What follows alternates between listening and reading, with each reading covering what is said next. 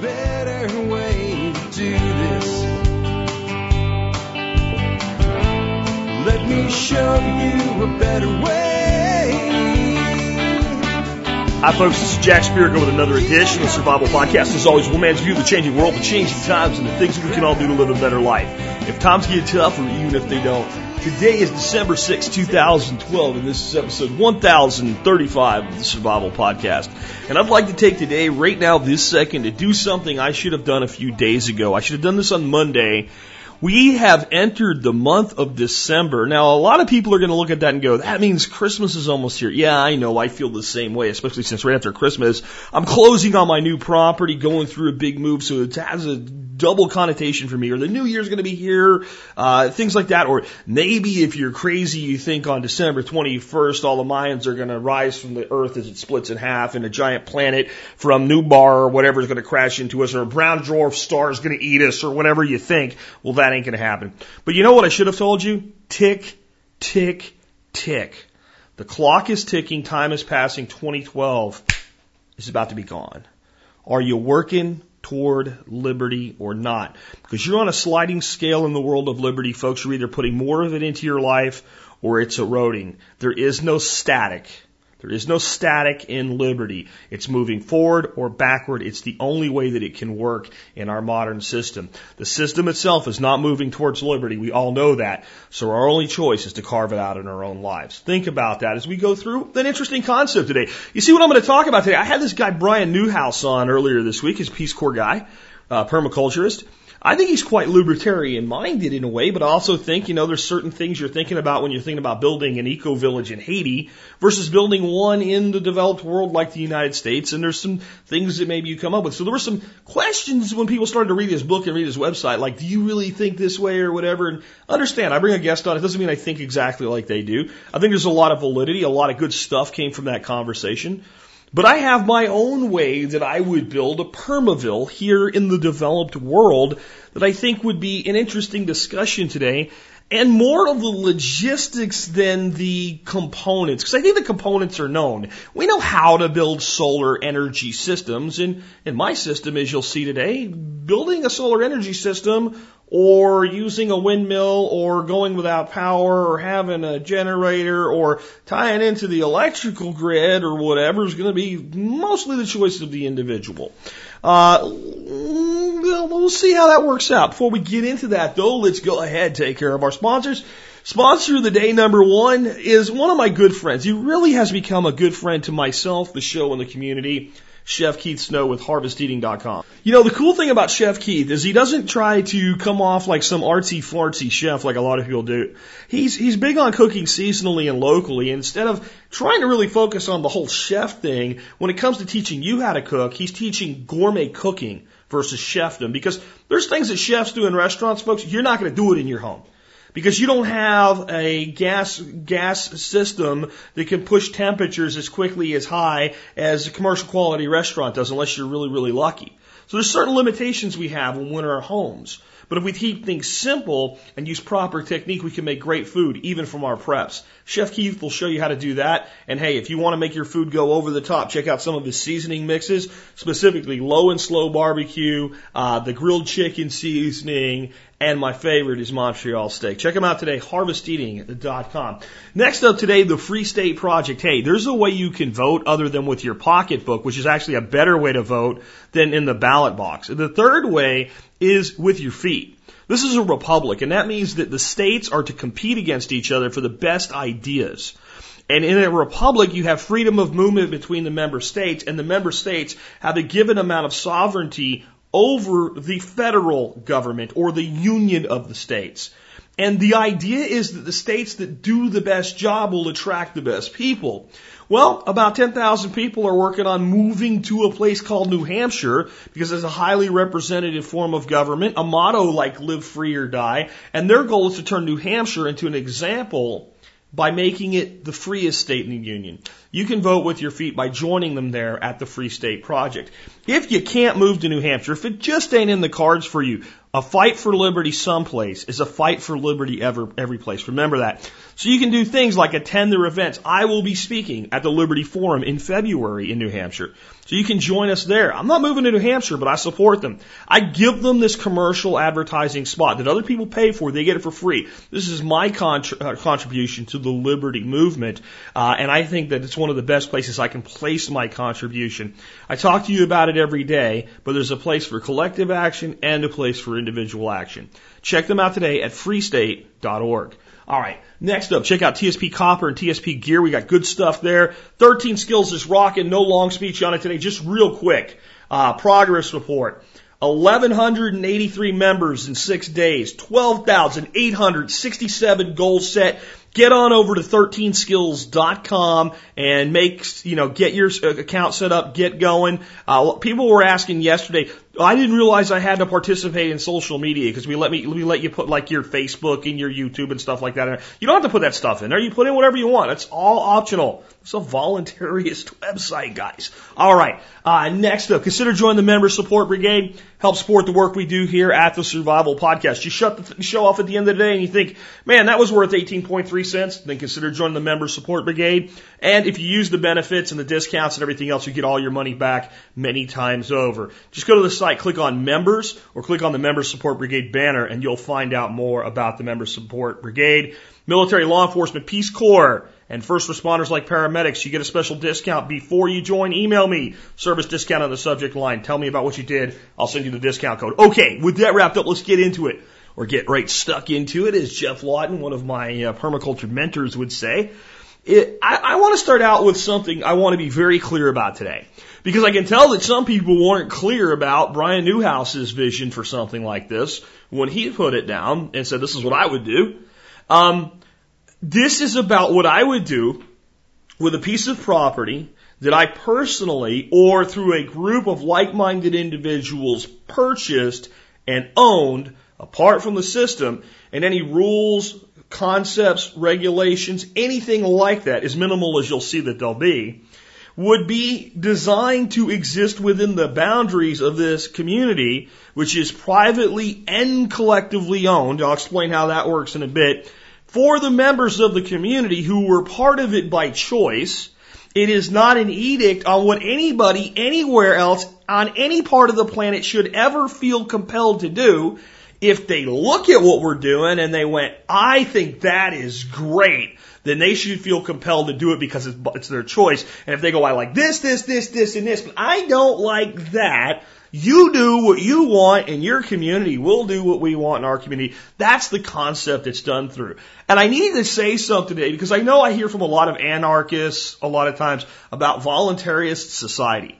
And what I need to explain to a lot of that contingent of my audience, I am a libertarian by practical application day to day because I see it as the most functional thing that we can do to drag an existing system that's headed toward totalitarianism back toward liberty. I think it's practical. I think people can understand it. And I think that some level of enforcement is necessary to preserve liberty. In other words, I think it's great that everybody should be able to do whatever they want as long as they don't harm anybody else. But I think when somebody decides, I'm just going to take what that person has, there needs to be an enforcement arm that's independent that comes in and goes, yeah, you can't do that. And if you do that, we're going to take you away and make you go away for a long time into a dark place we'll call prison. Or maybe if your crime is heinous enough, we will stretch your neck with a rope from a tree. But that doesn't need to be done in a lynch mob. And I think so. There's this place there. But as an idealist, if you said what would be perfect if it could exist, I'm a voluntarist. I don't think anybody should be compelled by anybody else to do anything anybody else doesn't want to do. But that doesn't mean there can't be rules if you're part of a group. So you're not compelled to be part of my group, but if you're part of my group, and when I say my group, I don't mean the group that I own and rule over, I mean the group that we've collectively formed and agreed upon, then we have certain things we do within the group. Free to leave. But if you want to be part of it, this is the requirement. That's a voluntarist society. The problem we have in government is you're made part of groups that you don't want nothing to do with. Right? That violate your ethical considerations, your moral considerations. So as an ideal, I'm voluntarist all the way. As a practical matter, I'm a minarchist libertarian. Please understand, that's the viewpoint that's being presented here. The society would be something that could exist in a voluntarist society if we, didn't have anybody could just go, I like what you've done, so I'll take it from you. Okay? All right. So, first of all, my community would be started from scratch. So all involvement is voluntary.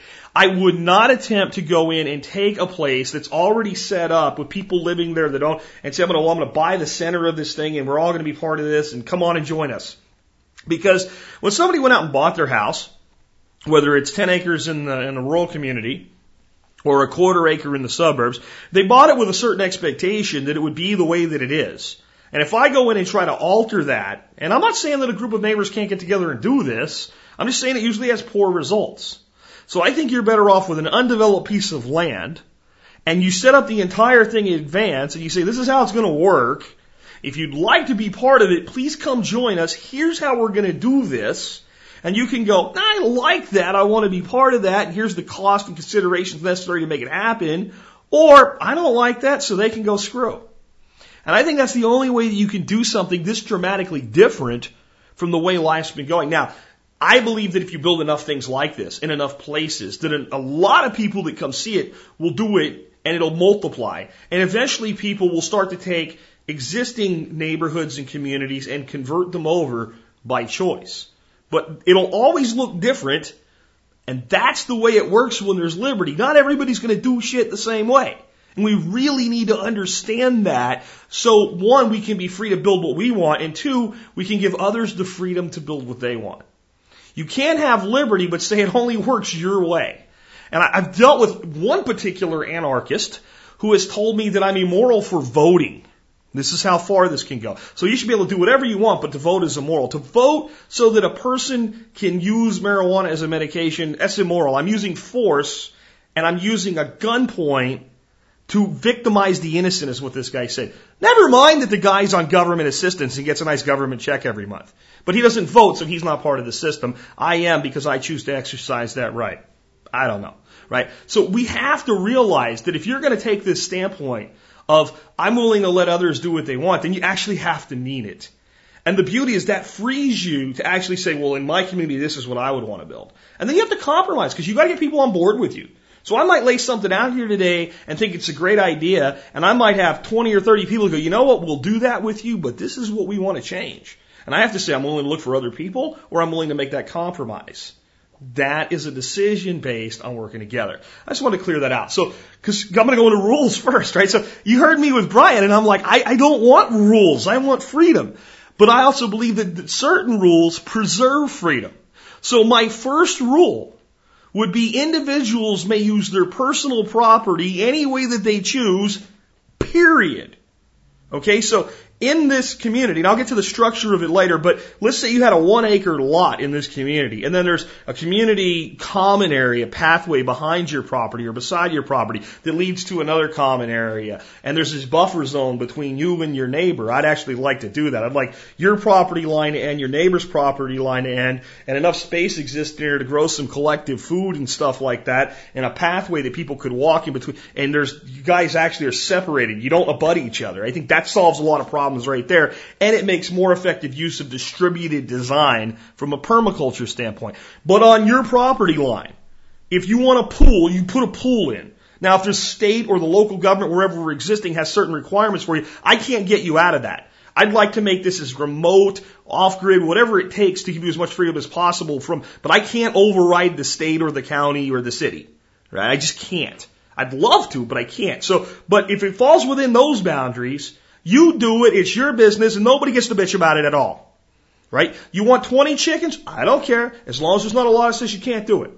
Right? Because if you do something that violates the law, you risk everybody. So we got to keep things legal, at least the stuff that's highly visible legal, right? Because there's legal and moral, and those two, we won't get into that today. But that is the basic rule. You don't get to bitch. The guy, he has an old car laying in his front yard. It's his yard. Tough crap. Because that's not why people move to a place like this. So they can have perfectly manicured lawns and nobody has a broke down old car. Alright? Okay, second rule would be, people must attempt to solve problems directly first. So if you do have an issue with one of your neighbors, it is incumbent upon you as an agreement to be part of this society to go over and say, hey, Tom, we disagree about this. And the two of you try before anybody calls the police, anybody calls code enforcement, anybody calls anybody else. The two of you go and try to solve the problem first. This is a gentleman's agreement walking in the door. We agree, yes. Yes, we will know our neighbors. We're part of a community. We're not here to be faceless with each other. If I have a problem, and I will take it as a gentleman to the fellow neighbor. I won't go over and, Tom, you're a freaking jerk. You better change this or I'm going to... No, right? This is my concern. Let me hear what you have to say. Why is this a concern? I don't think this would happen very often in a community like this, but sooner or later it's going to. That's the procedure. You go together first. The third rule. All parties seek community arbitration before contacting the quote-unquote authorities. So if you and Tom can't resolve your problem, then you come before the community and you say, Tom and I have this irreconcilable difference on this issue. The community appoints 4 or 5 or 6 or how many people we think we need that aren't really directly involved with this at all, that can be independent. They listen to both sides of the case. And then they hand down not a judgment, but a recommendation for how the problem can be solved. The two parties go away on a 48-hour cooling off period. They come back to the arbitration board and they say, we agree to this. I can do this. I can do this. Or they say, there's certain things I still can't agree on. The arbitration board hears it further out, makes another recommendation, and then there's another, unless they agree right away and say that'll work, another 48-hour cooling off period. They come back, and if they can't agree at that point, then the matter has to go to legal recourse. Do you know how many people would call the county sheriff or something if that situation was put in place? And yes, if somebody's going to try to kill somebody or something like that, yeah, right. So there's emergency versus just irritation. So in an emergency situation, and you have some local community authority there as well, right? If somebody tried to kick your neighbor's door in and steal their stuff, you probably would intervene. So there's that direct intervention as well, because you can't rely on authority when you're remote to begin with. Even a little bit remote, which is probably better for something like this than, out in the middle of the West Texas desert. But that would be the process. The fourth rule, no one may harm another or take their property. And I think this rule would be enforced that if you actually harm, you are in danger of losing your rights in the community. You may be forced to sell your share, not have it seized, but you may go out. You may simply say, if you steal or physically injure intentionally, or we may say there's some method of recourse. But I do think that the property rights of your neighbors and the rights to their person in a community like this should be respected. And if you don't want to do that, don't come here in the first place. And is it really? No, we know, right? I'm talking physical altercation, actually attacking somebody. Now, what if the person wants to forgive you? That's between you and them. Because second rule, attempt to solve your problems directly first. The third rule, arbitration. Fourth rule, outside authorities. Okay? And then the fifth rule, common areas have their own rules. Common areas, I don't know what those are yet. Because that would be based, where are you at? How big is it? How is it shaped? What is its purpose? One community might differ from the other. You can build more than one of these, right? So there'd be certain things, but no one would be compelled to be involved, but no one would be prevented from being involved. All right? Now, let's kind of look at the concept of private property along with collective ownership and how I would do this. I talked about this before, so this part's not new anyway. I would figure that each land unit, so if you bought a lot and came into this community under this type of an agreement, would be one share of the whole. You own the lot, but let's say the lot owns a share in the common area. And by owning the lot, you own the share. If you bought 2 lots, you would have 2 shares. And therefore, you would have 2 votes. And therefore, if there's any kind of a dividend, it would be distributed at a modifier of times 2 back to you because you put more in coming in. Because you would sell these lots for more than the cost of buying the raw land and putting the basic infrastructure in. There would be a profit that would be used to develop the common areas until they could be providing for themselves. And as an owner, you would be due back a return on your investment. And your ownership of the property would constitute an investment in the overall community in the common area. It sounds complicated, but it's very simple. It's a lot like what they do when you buy a house in a modern theme park style HOA and there's a pool and everything and everybody helps to pay for it. Except instead of it just being something that sucks resources, it's something that creates resources. So while some things have to go in initially, when a surplus comes out, they're distributed to the community. So that's how you get collective and private ownership. You own the lot owns a collective share, and you get a vote and a return and some burden to help the total, but your real thing that happens there is when you buy in, you've kind of seeded that already. So that goes to kind of the next use. Common areas are managed for community and commercial use. So for the common area to provide value, it must be a nice place that you'd want to go to. If there's a pond, you might want to fish there, right? And you'd have a pond on your own property if you want to. You keep your own fish there. But the community pond's for anybody that wants to go down there and fish at or feed the ducks that are there or just sit there and draw a picture or float around in a boat or whatever you want to do. It's yours. And it's first to serve the community and second to serve commercial needs. So as you plant a bunch of food and distributed agriculture throughout it and there's a harvest, then people can freely take of it. And early on when there's not a lot of it, maybe it gets collectively harvested and distributed based on the share count. But at the point where the community goes, we don't need any more almonds, and you have a cash crop and they get sold out, okay? Then that creates a return. That return comes into the collective trust that holds the community land. If the land has certain burdened expenditures, the money is first used to support the land. The surplus, which is profit or gain, gets distributed amongst the landholders, who can choose to take it or reinvest it. It's their choice. Individually, not collectively. It's up to individuals to decide.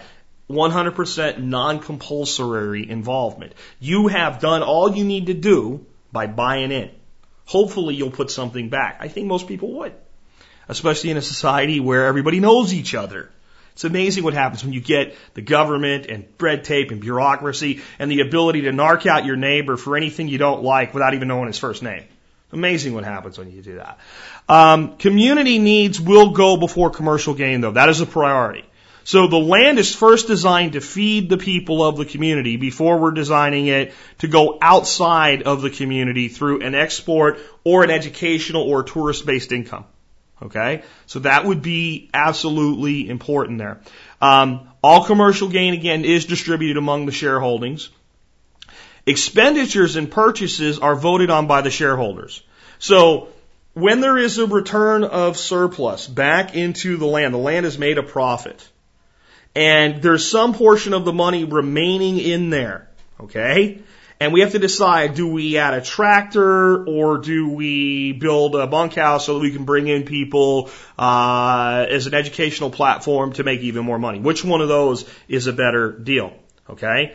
You vote on that, and the side that wins the vote, after everybody's made their case, that's how the money gets spent. That's what's retained by the company as a company profit and reinvested so it becomes an expense. We don't pay taxes on it. All right. Now here's where you solve the problem but Joe took his dividend, put it in his pocket and didn't leave it there. Joe doesn't get to vote on that round of expenditures. Joe didn't contribute. Joe took the money out. And the way that it would work would be simple. The company as a whole, or the collective as a whole, has profited $20,000. And let's say we had 20 shareholders. You have two choices. You can take a 50% distribution or a 100% distribution. If you take a 100% distribution, here's your $1,000. Do with it as you will. If you take a 50% distribution, and we were saying this time we'd like a 50% holdback for reinvestment in the community, then you take 500 and you leave 500. If 10 people do that, there's $5,000 there. Those 10 people vote how that money gets spent. That's as fair as I can make it and provide for the needs. Right? Now, does that mean that Joe that took the 1,000 out gets to benefit from it? Yeah, but he gets no say in how it's done.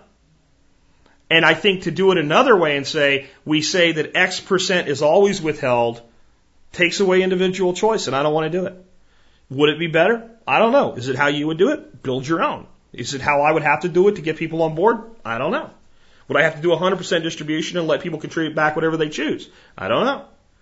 But I do see That if you can build something that works that way, you eliminate the need for like membership dues and taxes and community taxes, because this could be built into something the size of a small city over time. It could continue to expand. If you bought smart, you could keep buying adjacent undeveloped land, and I mean, you could have your own stores, and you got it, right? So this is something that you have to think about scalability with as well. So as you get something bigger, it requires more cost. But what if towns and cities and communities were built with the intent of making a profit, and instead of taking money away from the citizenry to support it, taking what's necessary to support it and distributing the profit back to the community? Flip it around. So it works for the people who've built it in the first place, who've put their blood, sweat, and tears into it. Okay? But it doesn't mean that there would be no need for things to go in. So all community dues, if you want to call them, would be completely voluntary. Just completely voluntary. You want to throw some money in to help out because you can this month? Go ahead. You don't want to? That's okay. Does that give you any additional voting rights? I don't think so, because it's voluntary. So it's not for incentive. The voting rights on profit would be based on, but what if a person says, well, I'm willing to pay for the maintenance on the tractor this month. I'm just willing to pay for it. Then I think that money gets distributed as that person chooses. So I think if you're making a contribution for a specific thing, then that's what the community is obligated to use it for. Or 5 people get together and go, you know what, we can take care of the tractor. And people go, well, is it fair? It's not about, see, again, this is where you got to get your head out of modern society where everybody's told, okay, you made X, so you pay Y, and you made Z, so you pay A. Right? And it's different percent. No. This is voluntary society actually functioning and working. What about the guy that doesn't pull his weight? He's not going to be happy. Right? It's going to be amazing the way that people figure out to pull their weight that can't do it financially. Because I would say that community dues can be sweat, they can be commodity, or they can be monetary. So, if a guy joins a community like this that owns a construction company, and he owns excavators and stuff like that, and he's using his equipment to do work, that brings a lot of value, doesn't it? If somebody joins this community and they're a carpenter by trade, and they're building the bunkhouse, so the community only has to put up the material cost of it, so that you can so all of these things need to be quantified into a value. And that doesn't mean necessarily a voting thing or a prominence in the community. It just means an understanding and a valuing of that community member by the other community members. In other words, if that community member ever comes down on some problems, you can bet the rest of the community is going to rally around them. People solve their problems when they're allowed to. It's amazing that actually works. So I just think that there's some level of understanding that a person that spent every penny they had to build a structure and get into a community like this, that's basically now just got enough money to get by, especially in the early stages while this community is developing, just because they're not able to forego maybe an early profit, but if they're down there busting their butt, that has value too. And there's no rules for this. It's just respected and understood. That's part of joining in the beginning. The functions, goals, and operations. Again, I think individual home sites are in the 1 acre range. And let me say something about size. I think you're looking at a 50 acre or larger site to do this right. And like 100 would be ideal, but it may not be financially feasible. And I don't think people definitely, have to live on site either. I think if you want to buy a piece of land in a place like this and not build a house for 10 years, that's your business. If you want to buy a piece of land, if there's electricity available, we'll get to that in a second, have a meter put in a concrete pad and show up every once in a while with an RV and hang out, that's your business. It's your land. That doesn't mean you have to build a certain way. It doesn't mean you have to build a certain house. There's certain things, again, I cannot absolve a person of from a liberty standpoint in conflict with a state, a county, a government, something like that. Right? But whatever is legal is permitted. And I wish that I could just take some of the illegalities away, but I can't. So you can use that however you want. But at 1 acre minimum, and then there has to be a cost associated with that. And I think that the person should get something. It shouldn't just be 4 sticks in the ground, there's your property, have at it. The property for something like this needs to be developed in some way. There has to be at least a gravel road, maybe a flattened out area for a home site. It might even be something that there's 4 or 5 different ways it can be, have the bones put on it for you. And you pick yours and there's a cost associated with that. Any profit goes into the collective trust for the common land. I think about 20% of the total land should be common or infrastructure land. At least 20%. So on 100 acres of community development, about 20 would be collective, minimum. And that's based on, well, how many people do we need? How many people can we actually find? How many people want to be permanent versus seasonal versus camping style residents? You know, people that are only there 1 month a year. Some people are there for the summer. Some people are there permanently. And as you're screening people coming in, you actually need a certain portion of people to be permanent residents. You need it to look out after everybody else. Because the person that says, well, I can come in and buy, and maybe that's the person with the construction company that lives 2 hours away and says, I can't live here. I got a business to run, but I like this, and I can I'll build my own house, and I'll bring my equipment in, and I'll help. I mean, once a month I'll come down here with a backhoe and do some things for people, or grade the roads, or whatever it is. So that's how you accommodate, because then that person feels like, well, I can build that house. And when we build an earth mound structure all the way around it, planted, and we have the secure facility where, yeah, there's people coming in for educational and all, but it's all organized and controlled, and everybody's looking out after each other. My house there is safer than my house with me sitting in it at home. That breeds that confidence in each other. And there has to be some portion. So, I would prefer, if I had 100 acres, to maybe put 30 acres in the common area. Maybe 40. Maybe a full half and half, 50. It all depends. What's the land like? What's suited for common area? Because, what's the value of 10 acres of that being a lake? How resilient is a community of 50 households if there's not a 10 acre, because it's not a pond anymore, a 10 acre lake? It's hugely resilient. You've got a massive water supply. That 10 acres can produce more fish than those people want to eat. Especially if it's managed in certain ways, using permaculture principles, using it for irrigation. I mean, that would be a massive. So it's all situationally dependent, but I think you're at an absolute minimum of 20%. Because I would want to do things. I don't want anybody having their property line touch their neighbor's property line in this community. I just think that there's so many solutions right there. Right? If you want to put up a fence, it's your fence. No argument, no fighting, no nothing, right? I see people all the time, they put the fence up 1 foot onto their side of the property line to make it that way in the first place. But then they get bitchy if their neighbor decides to put a fence in and goes 1 foot over their property line to tie into it so they can share the fence line, right? It wouldn't be a problem. It wouldn't be a problem because that area may be 5 yards, right? Was it 15 feet? Yeah, in that area. Maybe 10 yards, depending on the land, how much is available, what it's like, would be this pathway planted up with everything from pecans to pomegranates so that your kids could, go visit this is about a community, not this is all mine, go screw, right?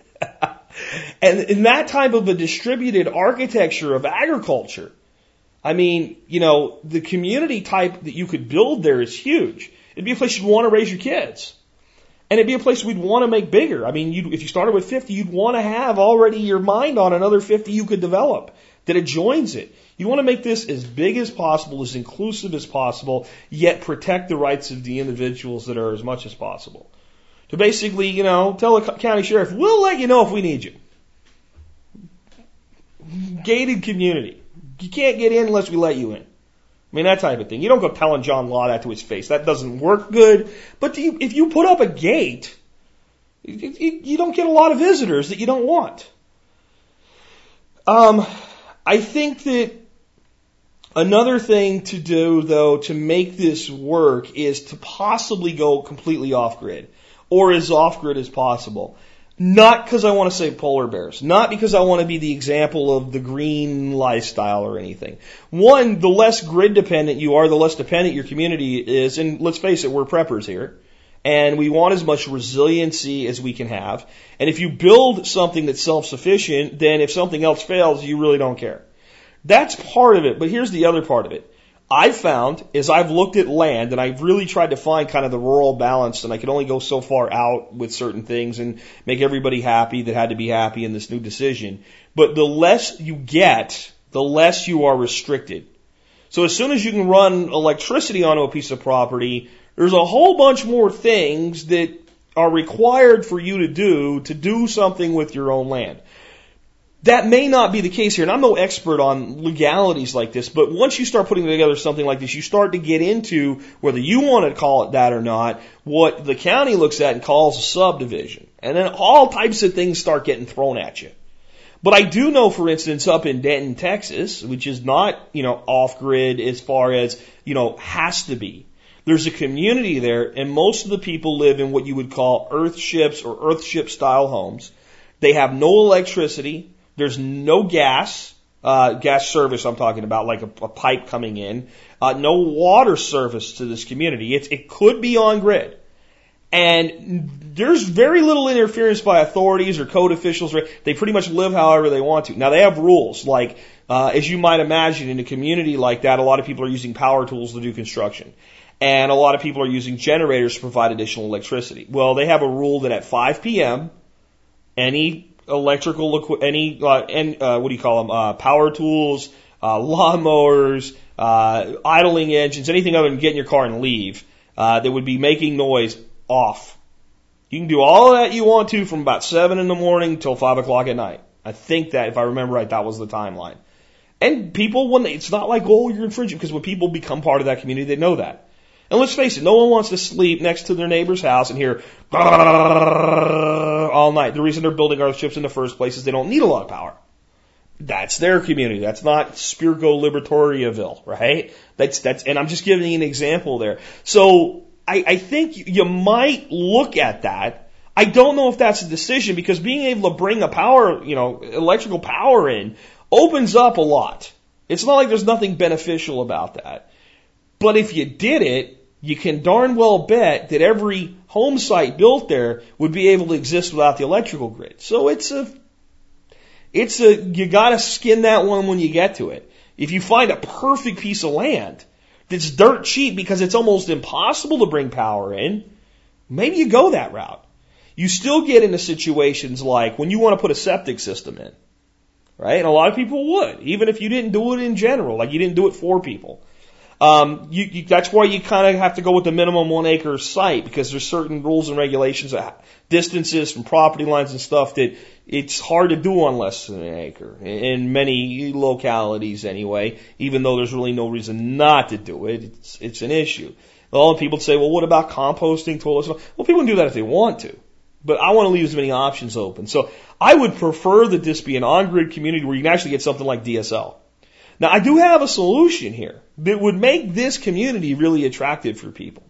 A lot of people like me. If I can get good internet service, man, I can live anywhere. Finding it is a different story. But if you set something up like this, and you have basically a secure trust corporation that holds the collective land, well, that's a corporation. That's a business. So that opens a lot more possibility, as long as phone service of any kind is available there, for that corporation to purchase things like a T1 service or a bonded T1 or something like that, and basically provide wireless internet access for the entire community with a few repeaters. And as you needed more, you buy more bandwidth. And you sell it. And it goes into a profit center. And basically you sell it at a very low profit, so that it makes a little bit of money for the community. It goes into maintenance and things like that. And I think most people would buy it. If you don't want to buy it, you don't buy it. Because you're not affecting the performance and you're not requiring us to buy more from the phone company. But that would be one way to make something like this highly attractive, because there's a lot of people that want to live way out there, but they can't because they gotta have it. I'm one of them. If I didn't have really good high quality internet service, you couldn't hear me talking to you right now. This enables my business. And let's face it, a lot of people that would want to live in a community like I'm describing are people that the reason they can do it is they have this mobility in their profession. They don't have to be at an office, whether they work for a company or work for themselves. But the enabler of that in our modern world is high-speed internet. I know if the apocalypse happens, there won't be internet anyway. Well, then that won't be a problem, because they won't have it in suburbia either. So don't see the problem where the problem doesn't exist, or don't think the problem actually matters. In this case, it's not that the problem doesn't exist. It's that the problem doesn't matter. Because if you can't get a T1 from AT&T, right, neither can your ISP, and you're not getting internet in the middle of Los Angeles either. So that's another way to kind of skin the cat there. Again, I'm going to say this again just so everybody gets it. Lots privately held, common areas are in a land-based trust. That's the way that works. The trust being held by the property itself. Cut into shares, right? How do you deal with the fact you've built this and now you're going to develop another 50 acres? It's called math and division, right? How do you decide how much you're going to charge for the new property lots as new people come in? The existing property owners that are making the purchase decide what that's going to be based on what they need to do there and based on the fact that these new people are going to partake in what they've already built, because it's not going to be two communities. If you do it adjacent, it's going to be one. They're joining the existing community, right? Makes sense. It's simple. There's no reason to see complications in it. I think that, again, I want to reiterate, there's kind of a priority that I would set if I were trying to organize this. For the community property. Number one, first priority, I think I already said, community production. So the very first thing that all common areas should be dedicated to is providing for needs, desires, and wants of the community of the people that live there. What does it look like? How is it used for recreation? What happens to the harvest? And I think that done right, 20 to 30 acres will produce more of many things than that community could ever use. It will not produce everything you want. You will have to have a community store. You will have to have people that go off-site and shop at other stores. There'll be all types of entrepreneurship within a community and barter that stays out of the cash realm. That's all great. But when if you do this in Texas, which is probably where I would do it, you're not going to grow a lot of wheat. You're just not. It's not a good place to grow wheat. How many wheat farmers do you know in Texas? Right? So if people want bread, that's going to necessitate an outside purchase. But I'll tell you what you could grow. And especially in all these common areas and these big, beautiful shade trees called pecans, you could grow so many pecans in a place like this that you could have a shelling operation selling shelled pecans, and the little bit of heat that you need in a climate like Texas and wood burners, there could be a giant pile of pecan shells and people could burn the shells for heat. And you'd still have more of those than you could use. You'd be selling them off for people to put in tumblers and clean brass. So you take first for the community. You say, what about the person that takes more than they need? They'll only do that for so long. These are self-correcting. A person that takes more pecans than they could possibly use is eventually going to go, I don't have any more room. Right? It's not a problem. So once that community needs met, then it can go to distribution. But I think before even commercial distribution, priority number 2 is building a profit center on education. There's more money. This is a business concept here. There's more money teaching people how to grow food than there is in growing food, at least right now. There is more money to be made by bringing a group of people in for a 2-day workshop, showing them how you've done everything, teaching them how to do specific things, answering their questions, feeding them and entertaining them and sending them on their way than there is in harvesting the pecans off 2 or 3 pecan trees. So, for this community to become vibrant, you want to bring in outside money. You want to bring in more to the community than goes out from the financial expenditure. You want to export goods and import economy. So that's how you do that. So that would mean that the person that goes, I want to live in a prepper community, we don't no one know where we are. We're on a mountain in the middle of nowhere, and we got patrols out there with machine guns in the back of our pickup trucks, and you don't get on this property unless you're a community member, and if you don't know you're dead if you come over the fence. That doesn't work for you. You want to build that? Again, remember what I said in the beginning. You are free to build that or any gradient between where I am and you are. This would not be a place that no one knows about. This would be a place that would be marketed, right? But it would also be marketed with this. In the event that we decide that we all need each other and we need to band together and we need to say that no one's coming in, we'll do that. And this would be a really bad place to test. So you can be nice and strong at the same time. And people that are nice and strong, I'll tell you what, they're more respected than people that are angry and mean and strong. Far more respected, far more aided, far more helped, and far more likely to lead people than to have people decide we don't really like you and maybe you need to go away. I think it's a better way to do things. But the whole point would be, this wouldn't be an isolationist community. This would be a place where people would say, I want to go there. And I want to learn from what they're doing. Even if I don't want to live like they do, I want to learn.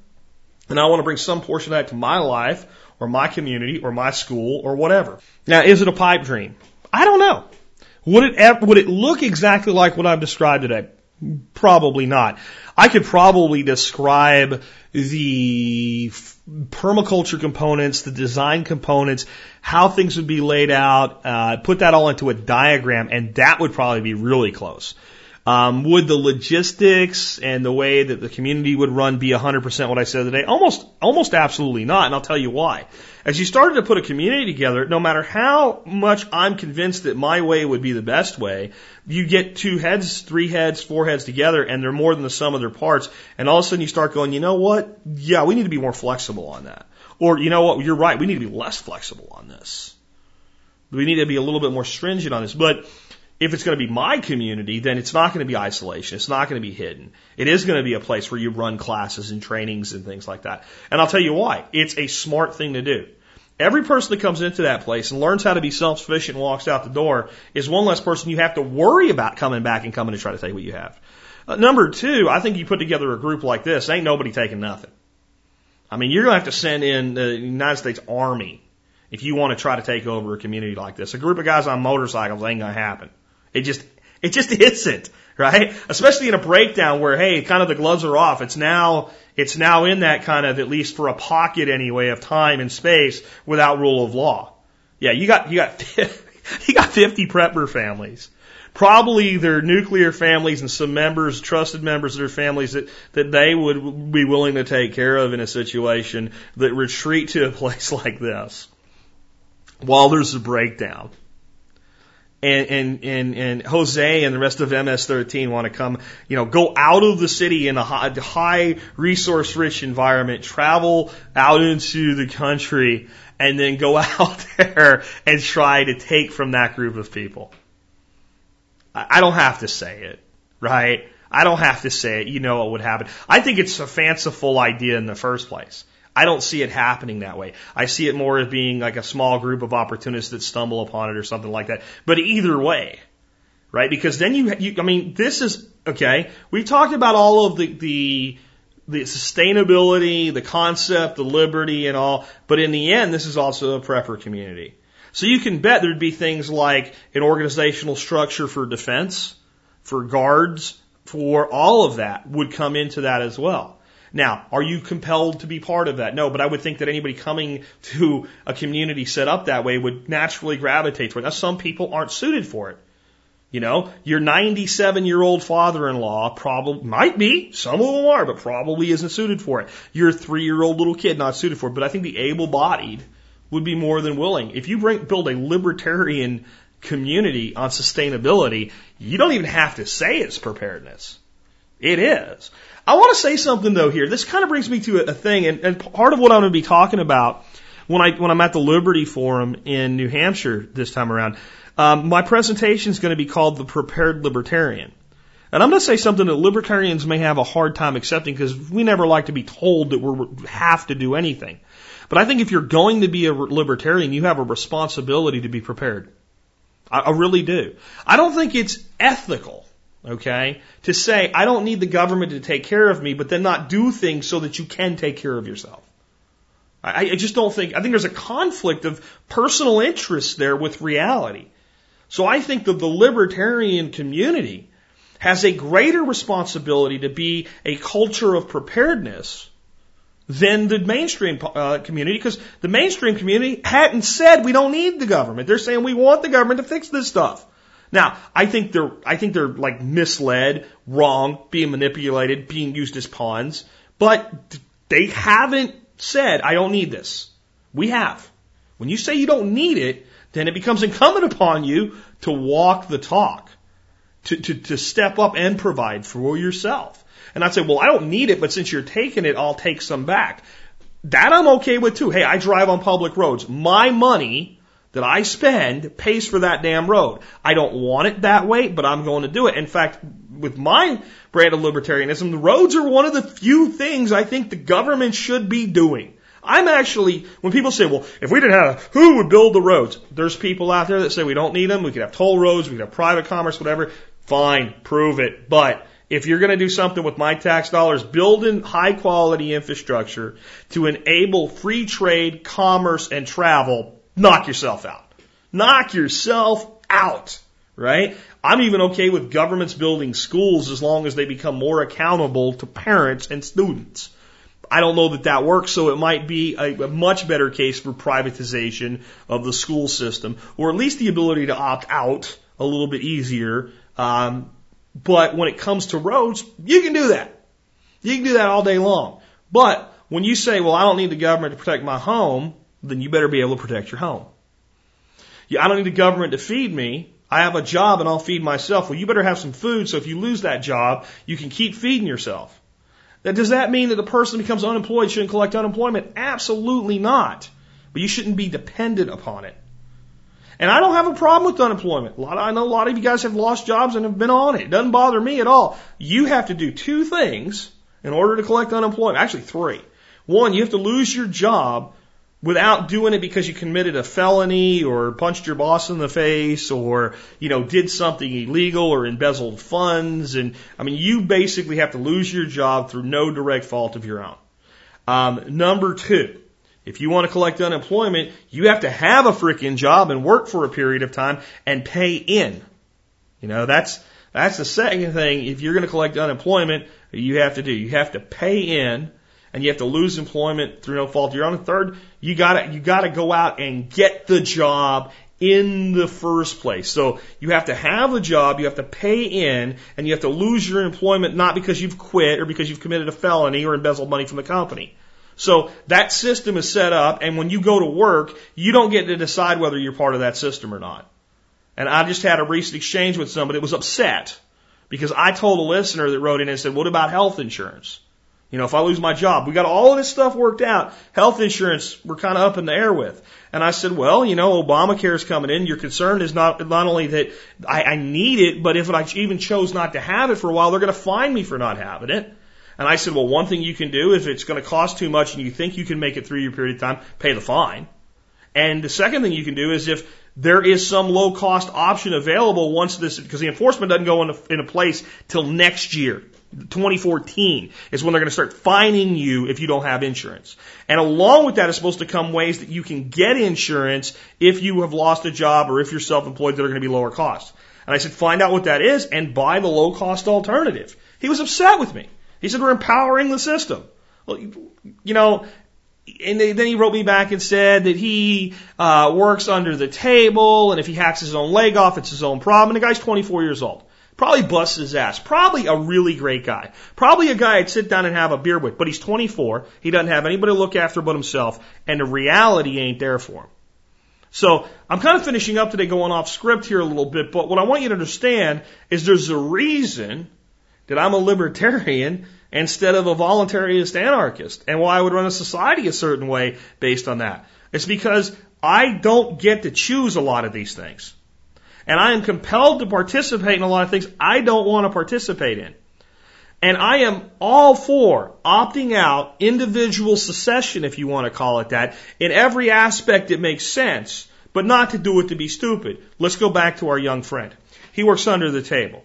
He probably makes so little money working under the table, because here's the thing, if you work under the table and I'm going to pay you that way, I can only afford to pay you so much, because I'm creating an expense for my company, but I don't have a deduction.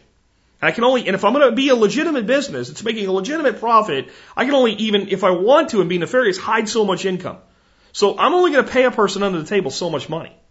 Okay? So that's going to limit you to kind of a laborer's wage. If you are a laborer's wage in this country, whether you're doing labor or not for it, let me tell you what that means. You make so little income that you pay almost no income tax, possibly none at all. If you were married with one kid, you ain't paying nothing. You're probably getting more back than you put in. So the only taxes that person's going to pay on income that they earn would be their half of Social Security, Medicare, Medicaid, which is about 6-7%. It's actually a little lower because they cut it. Obama cut it, to be fair to him, by the way. Made the problem worse, but Obama actually has cut taxes. I hate the guy. But you gotta be fair, you gotta speak the truth. Obama cut the payroll tax. 2 points, I think. Let's say it's 7% total. A person working under the table that goes to working above the table for a legitimate employer will probably make way more than a 7% differential on the net. And they're not hiding, and they're not breaking the law, and they have an income history, and they have access to credit. And so you're not helping anybody living that far away from the system. There's this place that exists that seems out of the reach of most anarchists, and out of the reach of many libertarians as well. That's an understanding of the entire game. And picking and choosing how you interact, where you interact, doing so within the bounds of the law, but being intelligent and knowing about the manipulation done on both sides. And I'm all the way off script, so this is just a little rant here at the end. We're done with the community. I'll just say it now. You don't want to hear this, you can call the show over. But I want to bounce something off you about the way that we're politically divided and how it really happens and the truth behind it. When you look at people like our friend here, our 24-year-old friend, and I struggle to not call them kids, because I know when I was 22 years old and leading installation crews where most of the people working underneath me were my father's age, okay, I hated it when somebody called me a kid. I found it disrespectful. But I find now why. When you're in your 40s and you have a 23-year-old son, okay, and you see someone that's 24, they're a kid to you. But you're talking about a young man. Young men and women, let's say 18 to 25, that college range, that are not so stupid that they just believe everything the system tells them. They're talking about the intelligent members of that group that are nonconformist.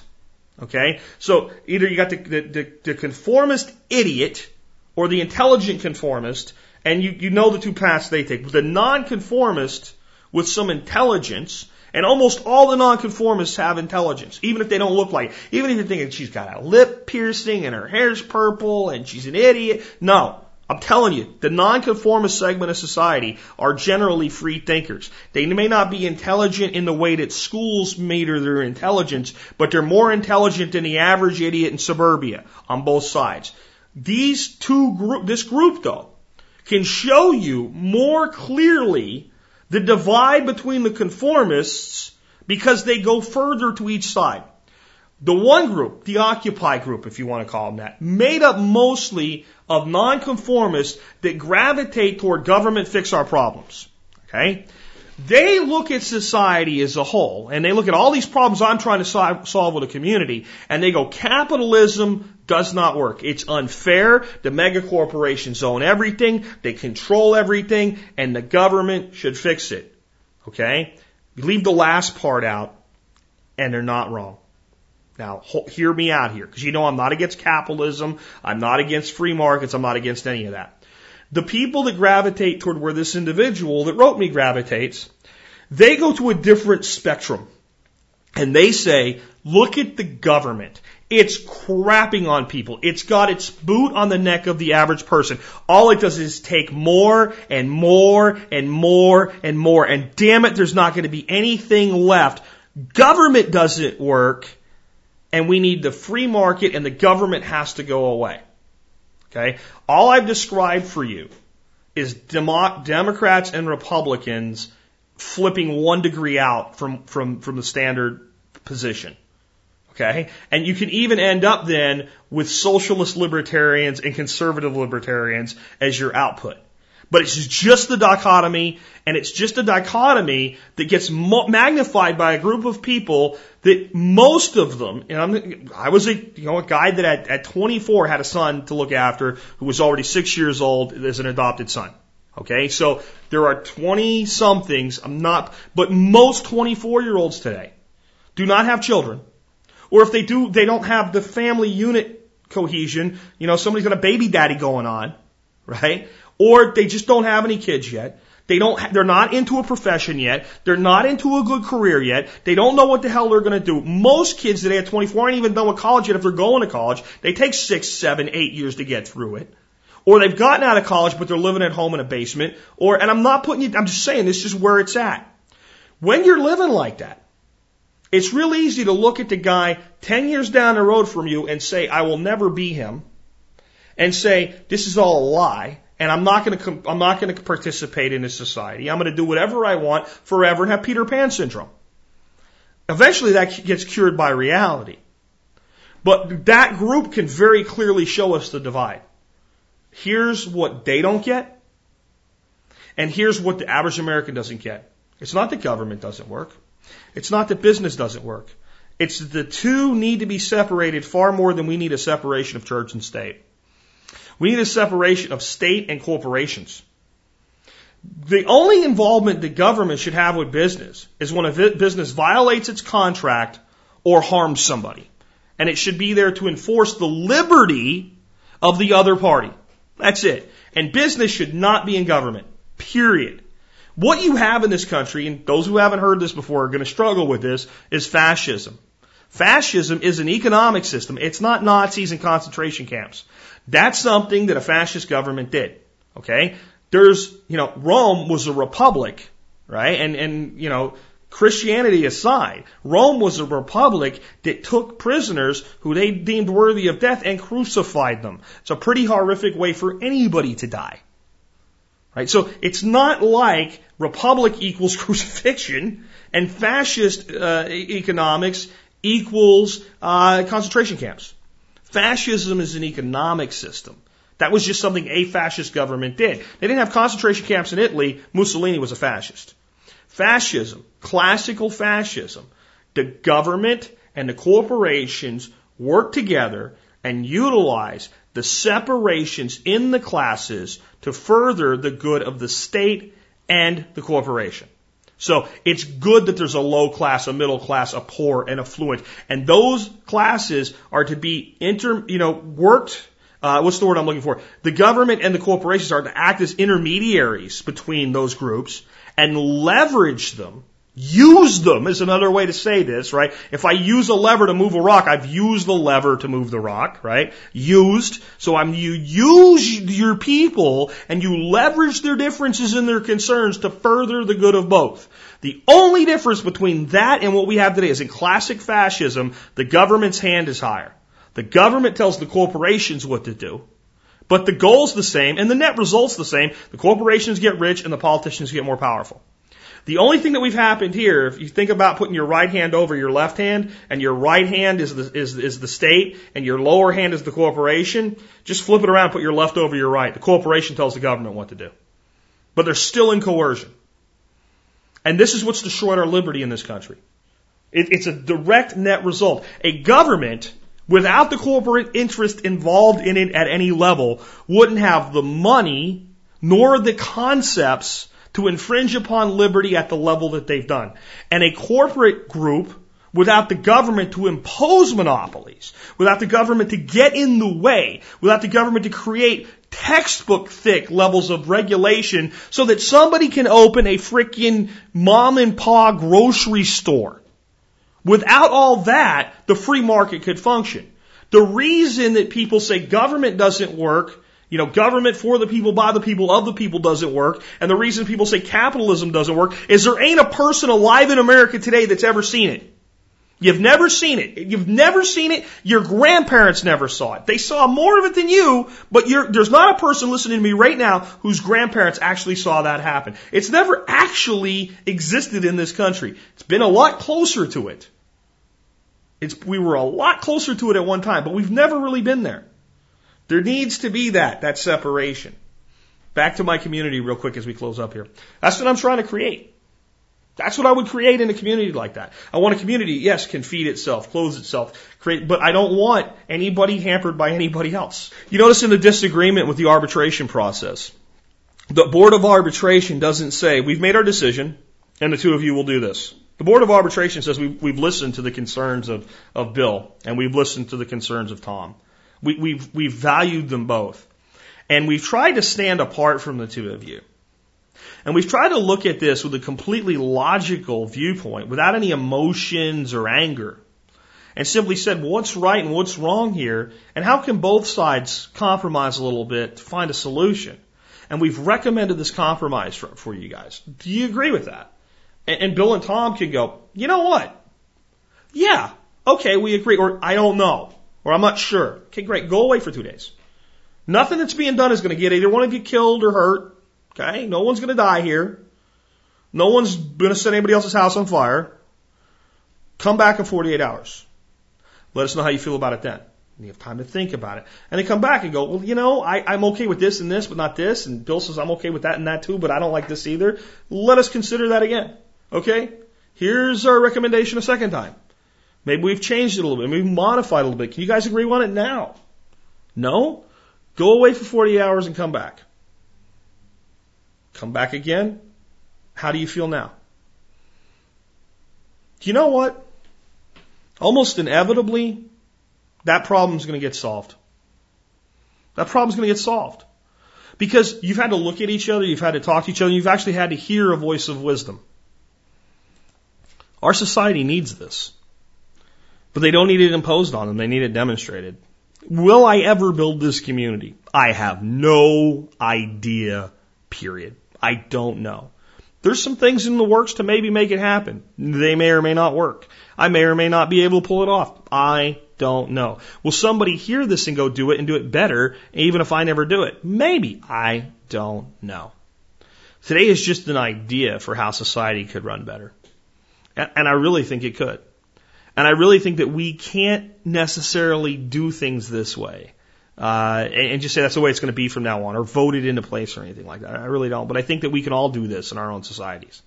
I think when we have a problem with a neighbor, it's incumbent upon us to go talk to them first. And not to pound on their door and go, hey, asshole, you did this. No. You know what? I don't care how right you are. I mean, there's a skill you can develop. How about basic human psychology? You go attack somebody, they resist. But if you go, hey, Tom, you know, you guys set up this basketball court for the kids to play with, and it's on your property, but you know we're right next to each other, and every time the kids shoot, the ball rolls up into my yard. They're up in my yard walking around. I work hard on my grass. You know, this is totally the opposite of where I'm at, right? Because I don't want to be in a place that's that close to each other. But there's people that live there, and that's what their concerns are. You know, would you consider moving it so that it's over toward the larger piece of your property, and if the ball misses, that they're spending more time in your yard than mine, and making sure they pick? You know what? That's probably gonna sort itself out. But hey, asshole, why'd you put this here? You have no right to do it. It's gonna result in actually it's on my property, so tough crap. And then you end up with somebody calling the cops, right? Or somebody just calls the police right away. You know, I do think police officers need to start doing things like this. And maybe some of them do. Okay, you want us to come out. Why? Because your neighbor mowed the lawn and mowed 1 foot over to your side. Have you spoken to your neighbor about this yet? Why are you really concerned about it? Do you have any hostile intentions towards your neighbor? Does your neighbor seem to have any hostile intentions towards you? Okay, then we're not going to send a police officer out over this. Because you haven't made any attempt to resolve it. I know it's a fine line, because then one guy shoots another guy and somebody gets sued. I'm not here to solve all your problems today, just here to make you think. Hopefully I have. And with that, I know I kind of went off track here at the end. I'm sorry about that, but hopefully I've given you some good ideas for how a resilient community that's based on liberty can really work. With that, this has been Jack Spirko with another episode of the Survival Podcast, helping you figure out how to live that better life if times get tough, or even if they don't.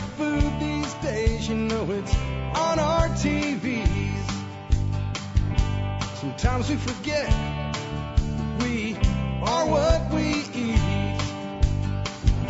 I don't know the answer. It's like there's nothing I can do. It's the price we pay, I guess, when we follow all the rules. There's a better way to do this. Let me show you a better way.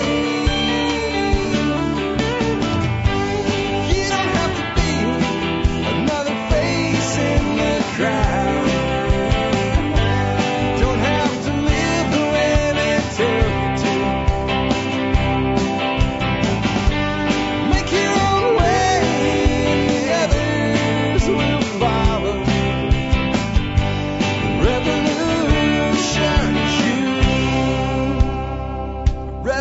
revolution is you.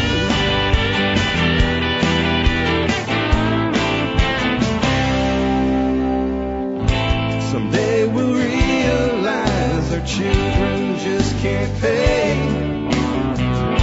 'Cause nobody up there cares. They're living for today.